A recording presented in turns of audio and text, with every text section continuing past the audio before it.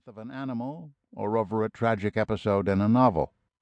As he depicted the hero in one of his earliest stories, though the attributes of the lion were there, was there wanting a certain softness, the hint of womanliness which bespoke the emotional nature. Perhaps the famous portrait artist Arnold Genthe described him most accurately.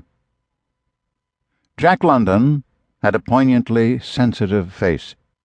His were the eyes of a dreamer, and there was an almost feminine wistfulness about him. And yet, at the same time, he gave the feeling of a terrible and unconquerable physical force. Granting the large and obvious personal faults to which Anna Strunsky-Walling alluded, the unembellished facts of London's career are the stuff that dreams and legends are made of, more fabulous than anything Horatio Alger ever imagined. Here was an infant born out of wedlock into near poverty, one whose paternity has never been definitely established. Here was the child who spent his precious boyhood years delivering newspapers, hauling ice, and setting up pins in bowling alleys to augment the family's meager income. Here was the mere youth forced to become a factory work beast, apparently condemned, like thousands of other poor unfortunates in his social class, either to die an early death from overwork, malnutrition, and disease, or, if he deserted his post at the machines, to spend what miserable life that was left in him wandering the underworld among the social degenerates and misfits known as the submerged tenth. Yet, by means of luck, pluck, and sheer determination, undergirded by a rare genius, he succeeded in escaping the pit, transforming himself into Prince of the Oyster Pirates and a man among men at the age of 15.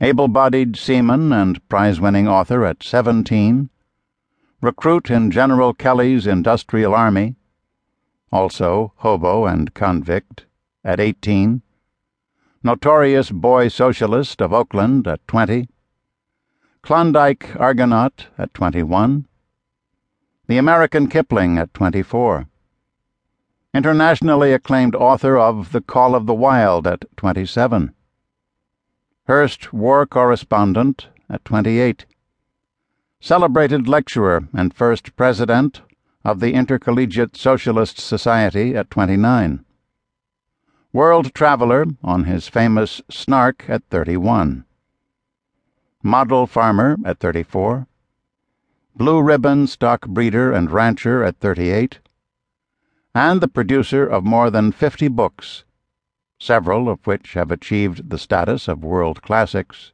before his death at 40. The sum total of these achievements underscores Alfred Kazan's comment that the greatest story Jack London ever wrote was the story he lived. London's story is quintessentially American. It is difficult to imagine his meteoric rise from rags to riches in a different setting, or in a different time in American history.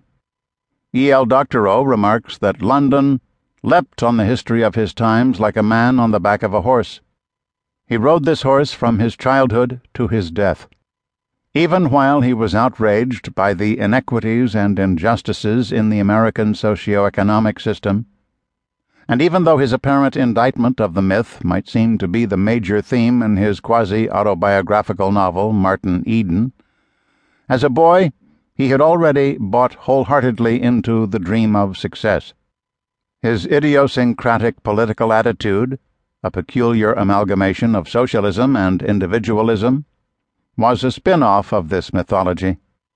The literary historian Kenneth S. Lynn has suggested that London's conversion to socialism had more to do with rising in the world than with world revolution. I will elaborate London's rise in the world in the chapters that follow. Before that, however, I'd like to rehearse a few details of my personal connection with Jack London, whose call I first heard more than 70 years ago as a boy in a one-story red-brick schoolhouse nestled amid clean-smelling clusters of pines and oaks in the heart of the Kiamishi Mountains of southeastern Oklahoma. Ours was a consolidated school.